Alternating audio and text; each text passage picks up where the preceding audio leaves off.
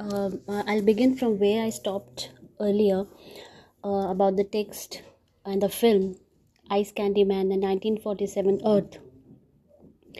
Now, I would like to discuss one particular segment in the film in which Leni, Shanta, Hassan, and Dilnawaz are shown witnessing riots filled with extreme cruelty from the rooftop of Dilnawaz's place. It is the same place where, before a month, these same people had gathered and enjoyed the kite flying. Not only these people, but all were on their terraces enjoying the festival. The kite flying scene is accompanied by, soothing A.R. Rahman's music and Javed Akhtar's Rut Aa Gaye Rut Cha Gaye. The scene showed carefree life lived by these people and how much they were yet untouched by the political problems crouching their region. The bright colors of the kite can be considered a metaphor of their happy life. The brightest smile was on Dilnawaz's face, who always tried to flirt with Shanta, the ayah. But once the clutches of communal riots, they see brutality itself happening from the rooftop. All of them, Hassan, Shanta, Leni, and Dilnawaz, watch the terror acting its place. This happens after a few days of the ghost train episode.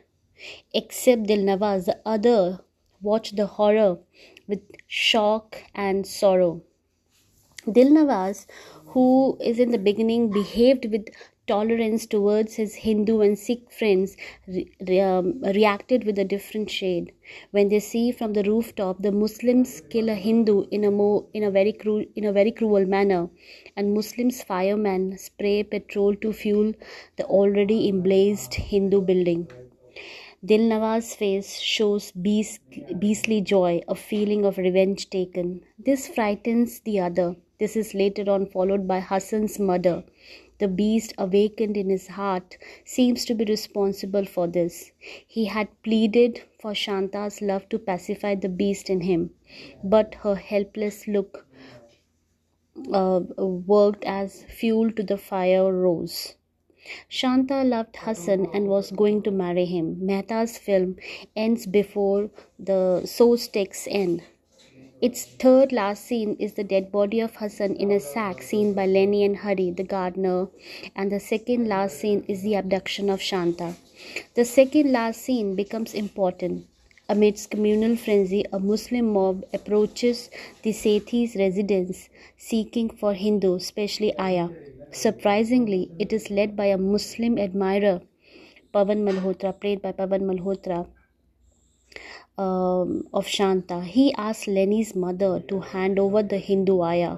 He calls her out Shanta, but Hindu, all living there, Hari, Imandeen, the Muslim, other servants, Lenny's mother, Lenny to deny Aya's presence.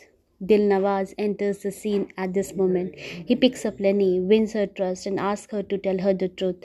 As soon as Lenny replies innocently, he puts her down and tells the mob that Aya is hidden inside the house. Shanta is dragged out and driven from confused Lenny's bewildered eyes. The story ends here, with Shanta on grown-up Lenny, enacted by Sidhwa. The camera lens is zoomed out, showing her sitting by the statue of Queen Victoria in Lahore long before the partition. She concludes the film taking Shabana Azmi's voice. I quote, 250 years of British Empire ended in 1947, but what is the result? A country divided? 50 years have passed since I betrayed Aya. Some say she married Ice Candy Wala. Some say she was seen in a prostitute house at Hira Mandi, and some say that they saw her in Amritsar. But what did I see? I did not see her ever again after that day in 1947 when I lost a large part of myself. Quotes close. The loss Lenny speaks of is her trust, innocence, her life outside the four walls of Sethi's residence. Mehta's story stops here, but Sidhwa's novel goes ahead. In the novel, Lenny, with her grandmother's help, finds Aya. Now, this is important. In the film, it stops at when she was abducted. She's never shown what happens to her, what happens to Aya, I mean Shanta. But in the novel, it progresses. The novel goes ahead. In the novel, Lenny, with her grandmother's help, find Aya and Dilnawaz at Hira Mandi, where she is made to work as a prostitute. Ice Candy Man turns a pimp then. Lenny's mother and godmother arrange and could manage to bring her out from there. Aya is first seen to recovered women's camp and later back to India to her family. Mehta stops at abduction. Her film does not give details of Aya's recovery. Okay, and why did she stop? She did it deliberately because in a way she wanted to differ from Sidhwa's literary work.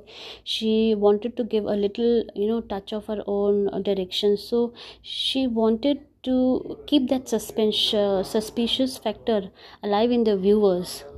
Okay, now there's a commentary by Janet Herman where she calls Mehta's refusal to resolve Shanta's story with closure of an easy recovery a powerful choice of the film. She says, by leaving Shanta's fate unresolved and her body unrecovered, the film demands an acknowledgement that the trauma of partition runs deeper.